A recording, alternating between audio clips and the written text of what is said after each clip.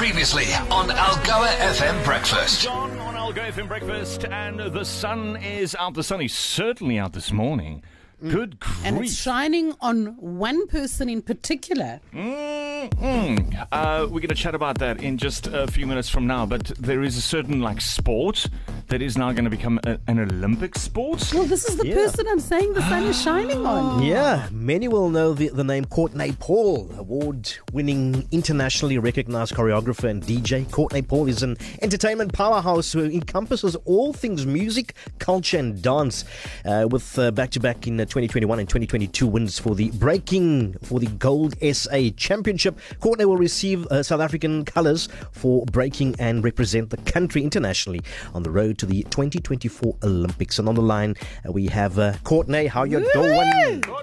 Good morning. How's everybody doing? Hey, fine, man. Hey, listen, let's just rewind a little here. Take us back to the beginning. Where did this all start for you, Courtney? Oh my gosh, I wish I knew. It wasn't part of the plan, to be honest. So I'm from a little community in KZN called Red Hill and Greenwood Park, so I grew up in a small community, just kind of playing as many sports as I could. I did soccer, I did gymnastics, I did kickboxing. Dancing was really not part of the plan, Fast forward to a random church experience with a dance team at a Pentecostal church, and I was like, oh, that looks like fun, and I think that was the first time. I could have been about 11 or 12 that I realized I could dance. You see my dogs agree. Yeah. Because we've got... So honestly, it's been a surprise to say the least. Yeah, we've got so many TV shows dedicated to dancing. Movies. And movies. Yeah. I'm sure you followed it, but... Yes. For it now to become an Olympic sport is that's quite something, though, because you get to do this, something that you love, but something that's also, with respect, I'm not saying the other Olympic sports are not fun, but this is pretty fun. This is not a job. Well, I beg to differ. It's quite a job, to be honest. It's a 24/7 multi-skilled kind of job. It's not something where I can wake up and go, okay, cool, today I need to just work on X. 9 to 5. No, it's definitely not. If you think of breakdancing as a whole in comparison to, let's say, I don't know, running. And no, I'm not knocking runners.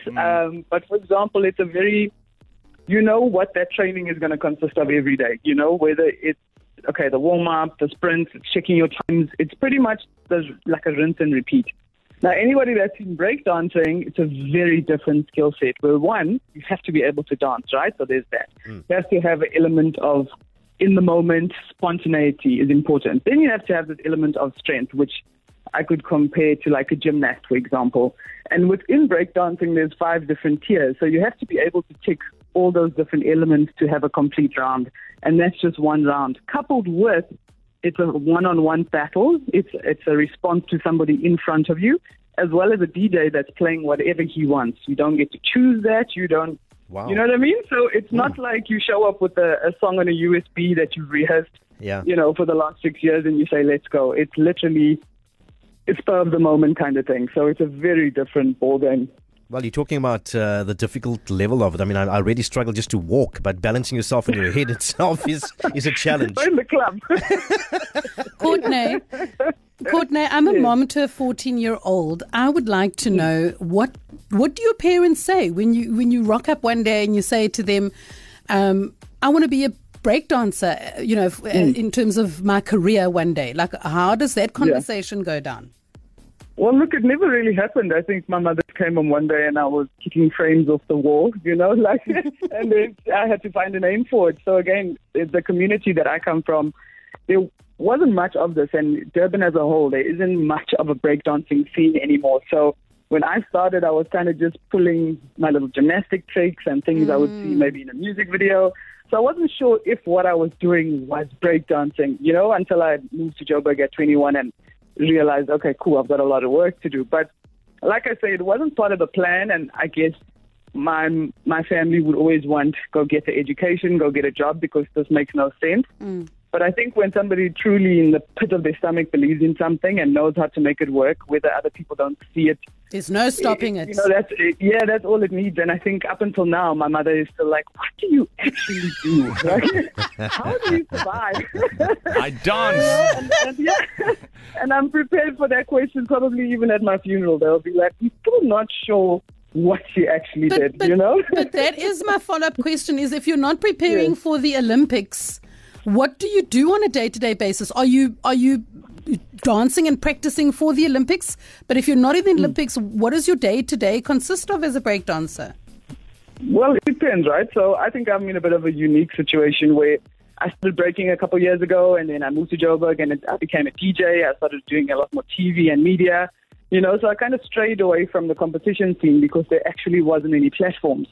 So that's the main thing I think in South Africa and Africa, is that even if you're like super amazing, there's very little you can actually do in terms of taking this thing further. So we go into lockdown, you know, I start training again because I can't leave my house. And this is when breaking gets added to the Olympics, as well as a B-girl category gets added to the Red Bull BC1, which is probably the world's biggest breaking competition. So prior to that, B-girls were really just trying to find their way in like a male-dominated space, you know, which is a super difficult thing. So prior to that, you know, it's just training to, I don't know, book a job, get a campaign, and now it's become a super competitive thing. So my normal day is training in the morning, could be 3 to 4 hours, but then coupled with everything else that I do. You know, I run an entertainment company. Next week I'm choreographing the Comics Choice Awards. I've got shoots, I've got to travel, and. So, you know, it's really what you make being an overachiever, you overachiever, you. Honestly, I get bored very quickly. But there's a lot of breakers, for example, who have 9 to 5.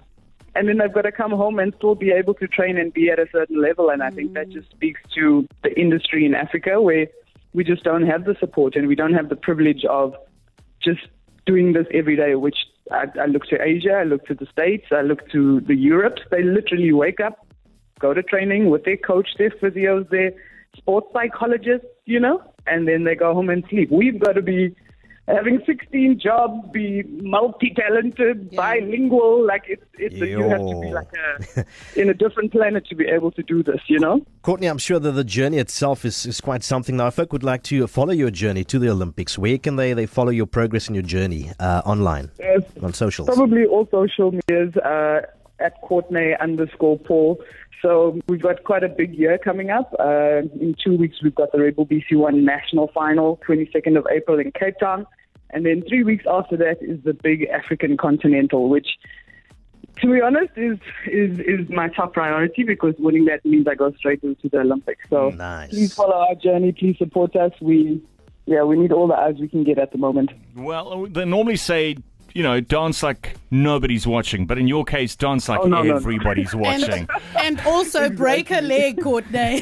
No, don't break a leg. Don't do it again. You break somebody else's leg and then you carry on. Listen, we're going to be watching you. We're going to be watching you, and we're wishing you all the best of luck. It's truly incredible story that you have, and come 2024, let's go for gold. Let's go for gold. Thank you so much, guys. I appreciate it. You're welcome. I'll catch you guys soon. You have a good one. Thank you. Cheers, man. Bye. Bye-bye. Bye. Algoa FM Breakfast is the business.